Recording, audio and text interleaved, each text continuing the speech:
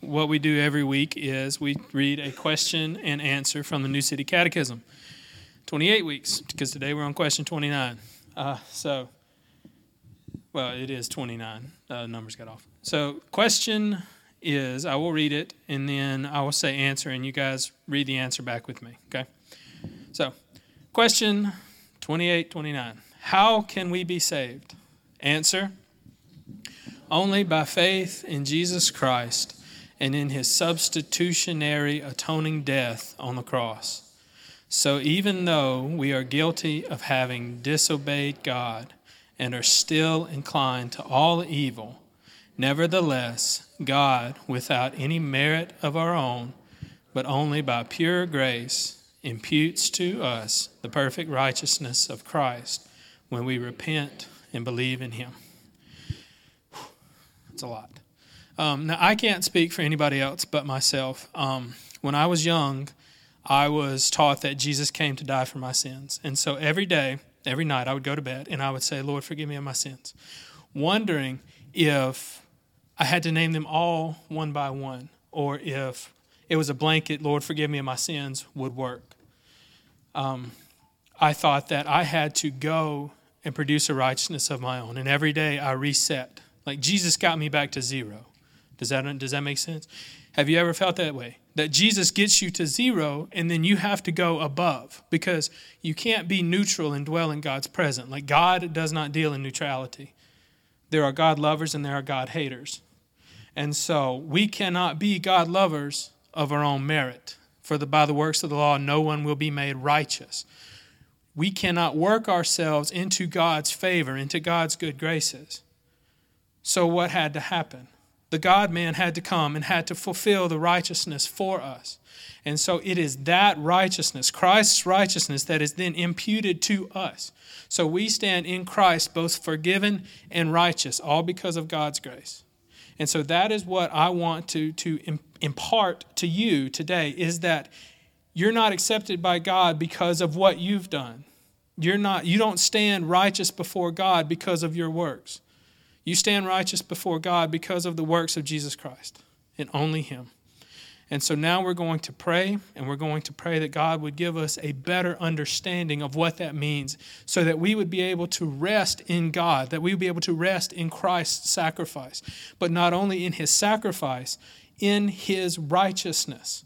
That though we fail every day, we can rest in Christ, that he did not fail, and that we stand righteous in Christ, because it is only in Christ that we have any standing with God. Everything else we deserve from God is judgment. So bow your heads, please.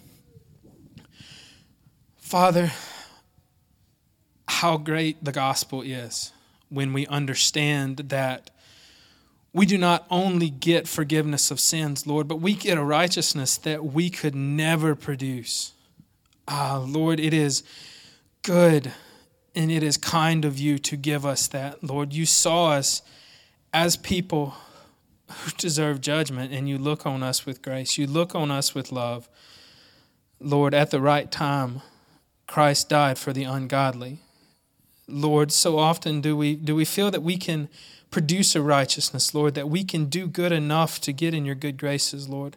And that leads us into one of two errors. Lord, either we fall into pride that we can fulfill the law, or we fall into despair that we will never be able to muster up.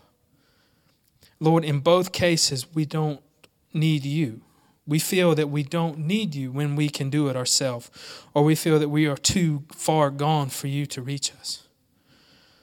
Lord, but as the song that we sing from time to time says, you promised that you would come to us, and you showed us on the cross. Lord, that you have lived 33 years on the earth, perfectly obeying the law for my sake.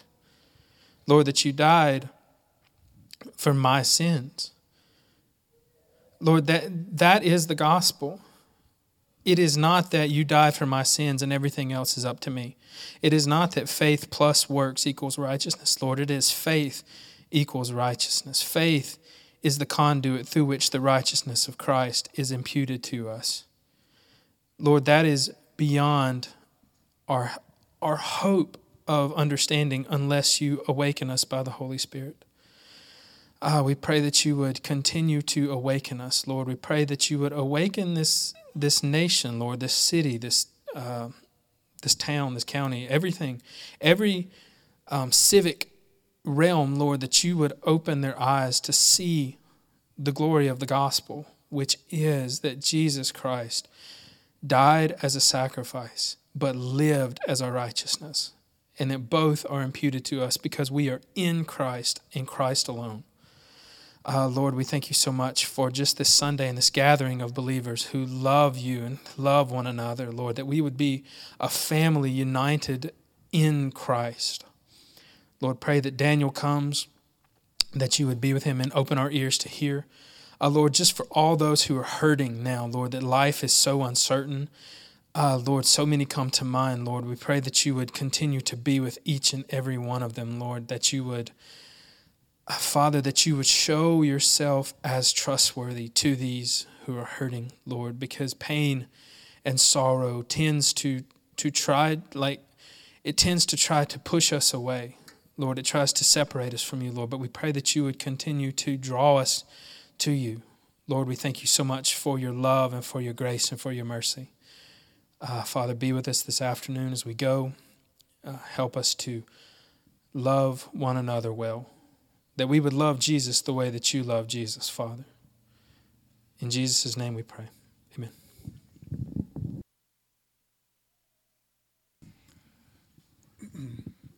Our scripture reading for today will come from Nahum, chapter 1, verses 1 through 8. Nahum, chapter 1, verses 1 through 8.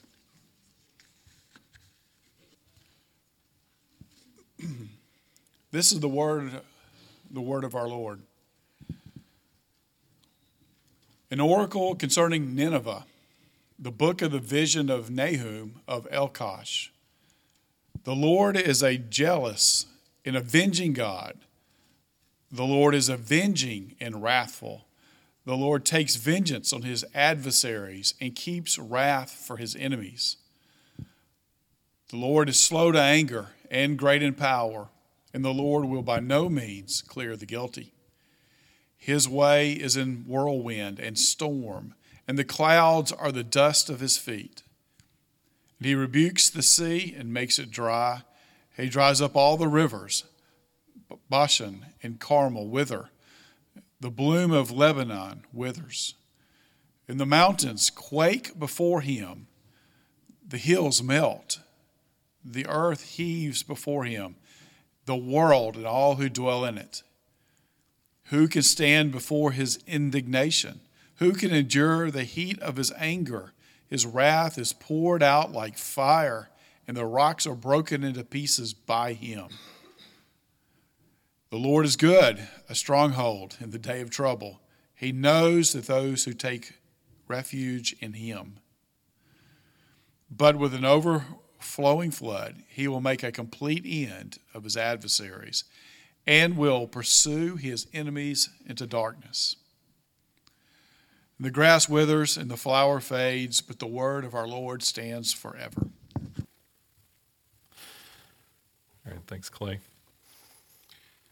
Well, good morning, everyone. We're continuing our summer study of the minor prophets, 12 minor prophets, and today we are in Nahum. So as we open God's Word this morning, I want you to think back on all the sermons and Bible studies that you've heard from the book of Nahum. Are there any? Because I racked my brain and I couldn't think of any. And while I don't have any hard data to support this, Nahum may be one of the least preached books in the Bible. And you may think, well, why is that? And then you start reading. This is chapter 2, verse 10. Desolation, decimation, devastation, hearts melt, knees tremble, insides churn, every face grows pale. Okay, well, maybe chapter 3. Heaps of slain, mounds of corpses, dead bodies without end. Let's put that on a coffee mug. All right, like Nahum is not Lifeway friendly. We're not going to see this stuff around the store. And the reason you may not have the shelf in your mind labeled Nahum is because we have not spent a lot of time contemplating the jealous vengeance of God. And yet that's the very thing that our text is concerned with this morning. The prophet Nahum wastes no time in getting to the heart of the issue. It's God's displeasure. Nahum's message is directed towards the Assyrian Empire, with its capital city of Nineveh being addressed directly. This is one of the few prophetic books that is directed to a neighboring nation and not directly to the people of God. And Nineveh deserves judgment for its crimes against the people of God and surrounding nations. About 100 years before Nahum was written, Assyria completely destroyed the northern kingdom of Israel, scattering 10 of the 12 original tribes throughout their empire, never to fully return. While the message is addressed to Nineveh, it is also a message meant to comfort God's people in the southern kingdom of Judah. We can look at the events in Nahum's prophecy and narrow down this message from the latter years of King Manasseh into the reign of King Josiah. And this is a pivotal time for the people of Judah. Their future as a nation is uncertain. And as this age of empires expands all around them, complete destruction seems inevitable for this tiny little nation. And what hope do they really have? Our perspective on biblical history helps us to see that God is sovereign over the affairs of nations, just as he is sovereign over the affairs of people. And when it comes to the actions of evil nations and evil rulers, God is a jealous and vengeful warrior for his people. But when it comes to his covenant people, he brings refuge and peace. And that's what the text wants us to see this morning. So let's talk about God's jealous character, verses 1 through 3. First, Nahum stresses that God is jealous. I would wager the jealousy of God might not be the first attribute of God that comes to your mind. We love to talk about God's patience, kindness, grace, and love. But God is a jealous God. He demands the exclusive loyalty of his people. How quickly we forget even a full reading of the second commandment. It says, "You shall not make for yourselves a carved image or any likeness of anything that's in heaven above or earth beneath or in the water under the earth. And you shall not bow down to them or serve them. For I, the Lord your God, am a jealous God." And when describing his name to Moses in Exodus 34, the Lord says, "You are never to bow down to another God because Yahweh, being jealous by nature, is a jealous God." Now, to be clear, God is not jealous of his people showing attention to lesser things as we might think of jealousy. Rather, he is zealous or extremely protective for his people. Why? Because God's jealousy comes from his covenant loyalty.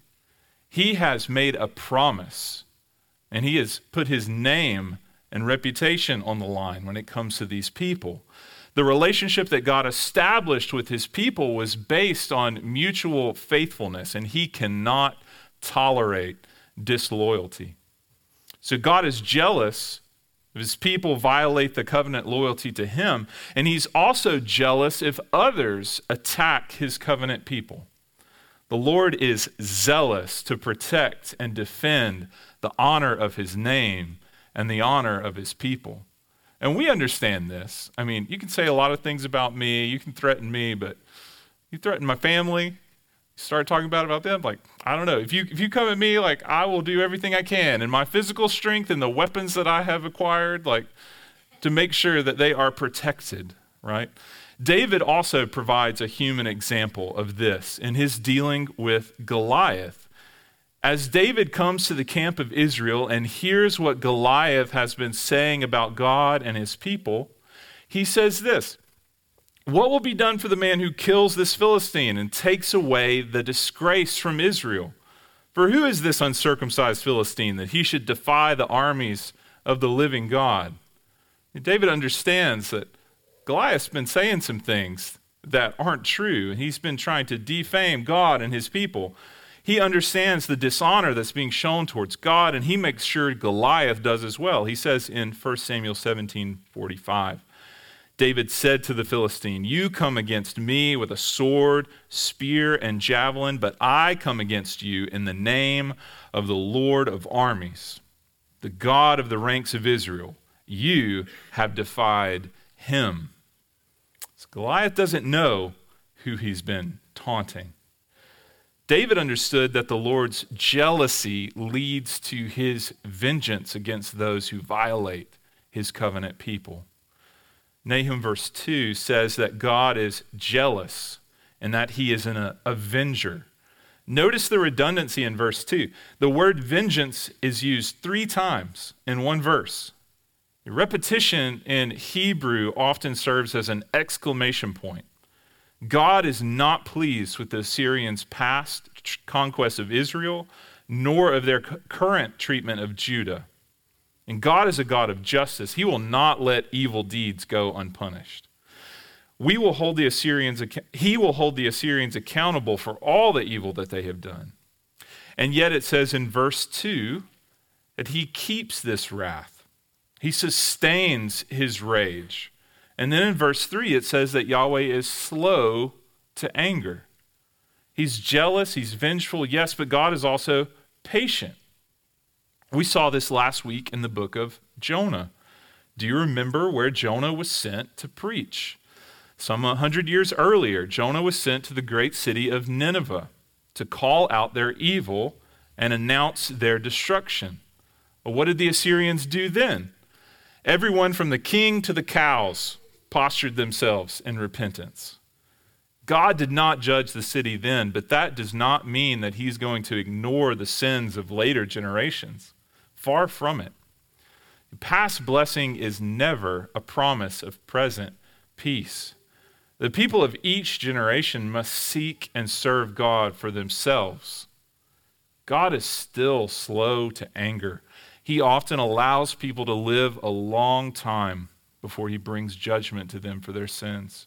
Or their sins may seem to go unnoticed and without consequence. The Apostle Peter wants us to know that this is not because God is blind towards us. In 2 Peter chapter 3, he says this, "Dear friends, don't overlook this one fact. With the Lord, one day is like 1,000 years, and 1,000 years like a day. The Lord does not delay his promise, as some understand delay, but is patient with you, not wanting any to perish, but all to come to repentance." God is not blind. He is looking for belief. He's looking for repentance. And we must not mistake his patience for weakness, because God is not weak. Look at what Nahum says about God's powerful wrath. Verses 3 through 6. God is jealous, vengeful, patient. In verse 3, God is powerful. He is in a position to execute any threat, no matter how unlikely or how difficult. If anyone doubts that the Lord is great and awesome in power, the prophet poetically describes God's power in verses 3 through 6. Here is a divine warrior going out to destroy his enemies and protect his people with some of the most vivid illustrations of the cosmic power of God. The weather, the waters, even the earth obeys him. Verse 5, the mountains quake before him, the hills melt, the earth trembles at his presence, the world and all who live in it. This is God's jealous vengeance revealed to the world. Let's not forget, Nahum is not saying that God is capricious. He does not have any unreasonable changes of mind or character. God is not malicious. He is not spiteful towards people, nor is he vicious. He's not just cruel for the sake of being cruel. God alone is holy and pure, and he works all things in accordance with his unchanging nature. As it's recorded in Genesis 18:25, will not the judge of all the earth do what is right? This display of God's powerful wrath is about protecting his name and his promised people. So far, we've seen God's jealous character and his powerful wrath towards Nineveh, but now we see God's powerful protection of his people in verse 7. Charles Spurgeon said, "Have you read this chapter through? It's a terrible one. It's like the rushing of a mighty river when it's nearing a cataract. It boils and seethes and flows with overwhelming force, bearing everything before it. Yet right in the middle of the surging flood stands out like a green island this most cheering, comforting, and delightful text." Read verse 7 with me again. "The Lord is good, a stronghold in the day of trouble. He knows those who take refuge in him." The message of divine judgment on Assyria was bad news for Nineveh, but it was good news for Judah. They had lived through the fear and oppression of this evil nation for years, but now God was going to deal with Assyria, and he was going to redeem his people. God is not evil. God is good. He has not forgotten his people. He never forgets his people. The good news for Judah is that in his goodness, he is a stronghold for them in times of trouble. Psalm 9:9 says that the Lord is a refuge for the oppressed, a refuge in times of trouble. God is faithful to take care of his people in every crisis situation. God's people can run to him. He wants us to run to him. He's our stronghold. Whenever we find ourselves surrounded by difficulty and distress, we must turn to the Lord and trust his promises. Listen to what Jesus said about his people in John 10:28. "I give them eternal life, and they will never perish, and no one will snatch them out of my hand. My Father who's given them to me is greater than all, and no one is able to snatch them out of the Father's hand. I and the Father are one." Eternal life with God, that is ultimate refuge. Locked into God's hands, safe and secure, never to slip. Christian, what can this short life throw at us when forever is secure? When eternal life with God is your ultimate refuge, absolutely nothing. John Bunyan's Pilgrim's Progress pictures this beautifully. Christian and hopeful have left God's pathway to go their own way. At first, this seemed to be a better way than God's, but then they became lulled into a false sense of security. As a result, they were locked up in the dungeon of Doubting Castle by the giant despair. And John Bunyan brilliantly shows how doubt and despair often go hand in hand when God's promises are forgotten. He says this: "Eventually, Christian remembers what he should have never forgotten. What a fool I am to lie here in this stinking dungeon when I might walk free on the highway to glory. I have a key close to my heart called promise, which I'm sure will open any door in Doubting Castle." So it was when he applied the key, they were free, and the fearful giant despair could not restrain them from their journey. Paul puts it this way in Romans 8:18. "For I consider that the sufferings of this present time are not worth comparing with the glory that is to be revealed to us." If we who call ourselves God promised people rest in Christ alone for protection, then we can weather all the cares of life. This promise of refuge in Nahum is meant to bring hope to God's covenant people. But there's another message of hope as well. Nahum also says that the enemy of God's people will be utterly destroyed. Look at verse 8, the enemy of God's covenant. Look at how complete his downfall will be. The enemy's plans will be thwarted. 9 through 11. This message comes at some point during the reign of the Assyrian king Ashurbanipal. He was not only a scholarly man, but a ruthless leader of the army and an unforgiving enemy to many nations. Nahum uses a rhetorical question in verse 9 to point out how vulnerable Ashurbanipal would be in confronting God. What do you plot against Yahweh? This prophetic accusation of plotting against the Lord is powerful. Whatever imperial ambitions the Assyrians had for Judah, they were actually plotting against God, not merely against his people.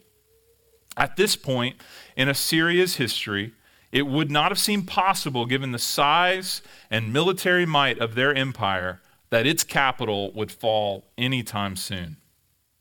Ashurbanipal would have done well to remember what happened to King Sennacherib in Isaiah 37:33. This is what happened in this story.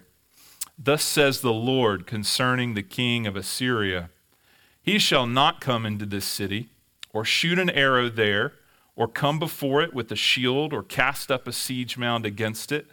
By the way that he came, by the same he shall return, and he shall not come into this city, declares the Lord. Just picture Gandalf, you shall not pass, right? For I will defend this city to save it, for my own sake and for the sake of my servant David. Do you hear that? Why? Why is he going to do this? It's because of his name and because of his covenant. And then what happens? The angel of the Lord went out and struck down 185,000 in the camp of the Assyrians. And when people arose early in the morning, behold, these were all dead bodies. Then Sennacherib, king of Assyria, departed and returned home and lived at Nineveh. Humiliation also came to Ashurbanipal. In 612 BC, the Assyrian Empire was destroyed by the Medes and the Babylonians, never to rise again, quickly replaced. The enemy's plans will be thwarted, and the enemy's captives will be freed. Look at verses 12 and 13. Though I have afflicted you, I will afflict you no more. And now I will break his yoke from off you and burst your bonds apart. God is reassuring his people that even in their painful discipline for their sins, he hears their cries. The Assyrian oppression has not gone on unnoticed by God. The promise of an end to the Assyrian affliction of God's people did not mean that they would never again be punished for their disobedience. In fact, just a few years after Nahum's prophecy, the Babylonians would come and sack the city of Jerusalem and begin the exile of Judah. But Nahum, just like his contemporary Jeremiah, they were prophesying around the same time, preached a message of liberation and forever freedom, even when the future looked grim. God's enemy could never hold God's people forever because God had made promises to Abraham and he had made promises to David. There was no way that they would remain in bondage forever. So the enemy's plans are thwarted, the enemy's captives are freed, and the enemy's ruler will be forgotten. Look at verse 14. He will have no descendants. His name will be ended. The temple and the gods that he placed his faith in, they will be emptied.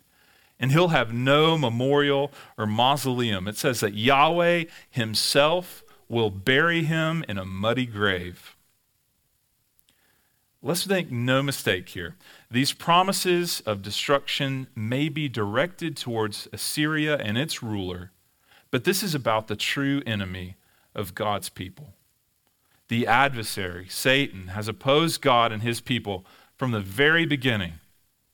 And yet we know his plans will be thwarted. Revelation 12:9, the great dragon was thrown down, that ancient serpent who's called the devil and Satan, the deceiver of the whole world. He was thrown down to the earth, and his angels were thrown down with him.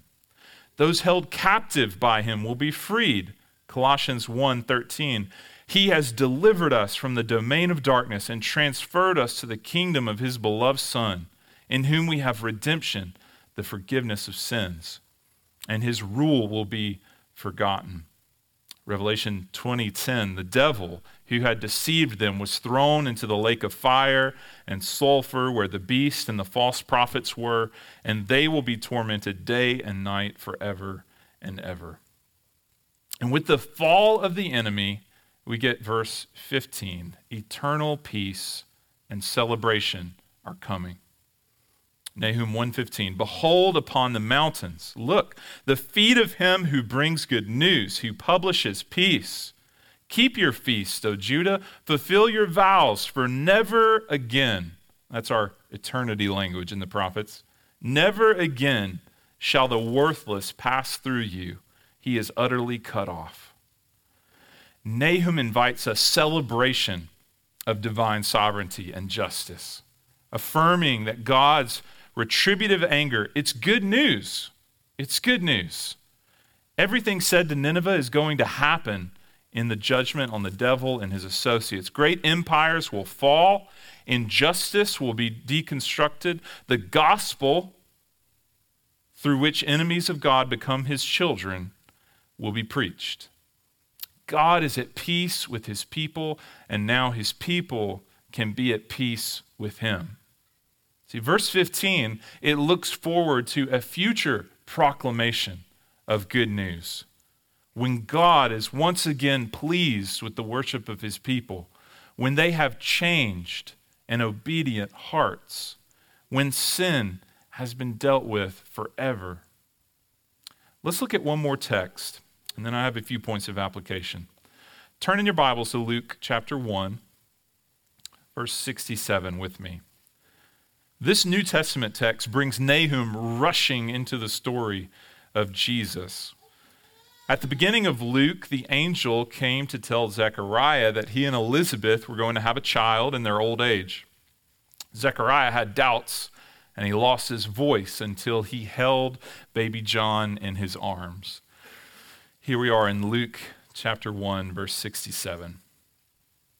His father Zechariah was filled with the Holy Spirit and prophesied, saying, Blessed be the Lord God of Israel, for he has visited and redeemed his people, and he has raised up a horn of salvation for us in the house of his servant David, as he spoke by the mouth of his holy prophets from of old, that we should be saved from our enemies and from the hand of all who hate us, to show the mercy promised to our fathers and to remember his holy covenant, the oath that he swore to our father Abraham, to grant us that we, being delivered from the hand of our enemies, might serve him without fear, in holiness and righteousness before him all our days.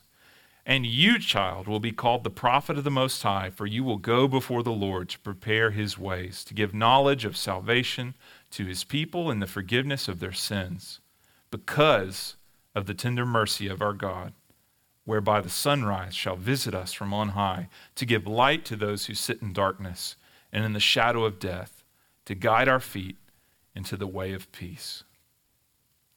So what is the Christian response to Nahum? Isn't our burden now very similar to Nahum and John the Baptist, this baby that Zechariah is talking about? Don't we now bear this same burden? The word oracle, that Nahum opens saying, like, this is an oracle, right? In Hebrew, oracle can actually mean proclamation or a burden. It's something that must be shared, a responsibility. This is what we have as well, the burden of this message. Romans 10, 14 and 15 says this, how then will they call on him whom they've not believed? And how are they to believe in him of whom they've never heard? And how are they to hear without someone preaching? And how are they to preach unless they are sent? As it is written, how beautiful are the feet of those who preach the good news. So what do we preach? We preach the message of God's character. Now, the world will not love God for his justice and his vengeance. And maybe we won't either, but that doesn't change who he is. This doesn't change who his character is and how he will be. Revelation 22, verse 12. He says, behold, I'm coming soon, bringing my recompense with me to repay each one for what he has done. I'm the Alpha and the Omega, the first and the last, the beginning and the end. Blessed are those who wash their robes so that they may have the right to the tree of life and that they may enter the city by the gates. We will bring God glory, whether through his grace or through his justice. And so we bear the burden of this message that God's character is one of jealous vengeance against his enemies. And yet, through Christ, those who were once enemies can be called children of God. So preach the message of God's character and preach the message of liberation. Message of liberation. A few weeks ago in equipping class, we looked at the theme of freedom that runs all through Scripture. We did it right after July 4th. It was very clever. I don't know who taught that, but whatever. Romans chapter 6 talks about it this way. Thanks be to God that you who were once slaves of sin have become obedient from the heart to the standard of teaching to which you were committed, and having been set free from sin, have become slaves of righteousness. There is freedom through God, through Jesus Christ, but that does not mean that we are now free to just go our own way and live our own life. It's now a new responsibility that we are called into. God provides a path to freedom so that people might live in covenant relationship with him. Remember, faithful, loyal relationship with him. The world is longing for this path to freedom. They're longing for this purpose that we have as New Testament believers, understanding who we serve, and what he expects of us, and how he has freed us to be about this work. So we preach this message of freedom, and we also preach this message of eternal peace. Message of eternal peace. All of us in this room have been living in one of the most peaceful times in modern history. No, it often doesn't feel that way, but it is. Particularly in the U.S., we have never known the suffering of invasion from a foreign power. We have lived securely. But peace in this life is not promised to people. Utopia is nowhere in sight.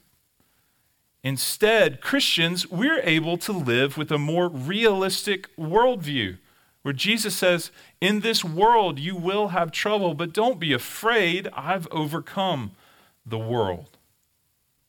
Christians, do your actions and do your words preach these messages? Maybe the clearest gospel message that we can offer is simply this, from Psalm 2, verses 10 through 12. I'll close with this. So now, kings, be wise, receive instruction, you judges of the earth, serve the Lord with reverential awe and rejoice with trembling.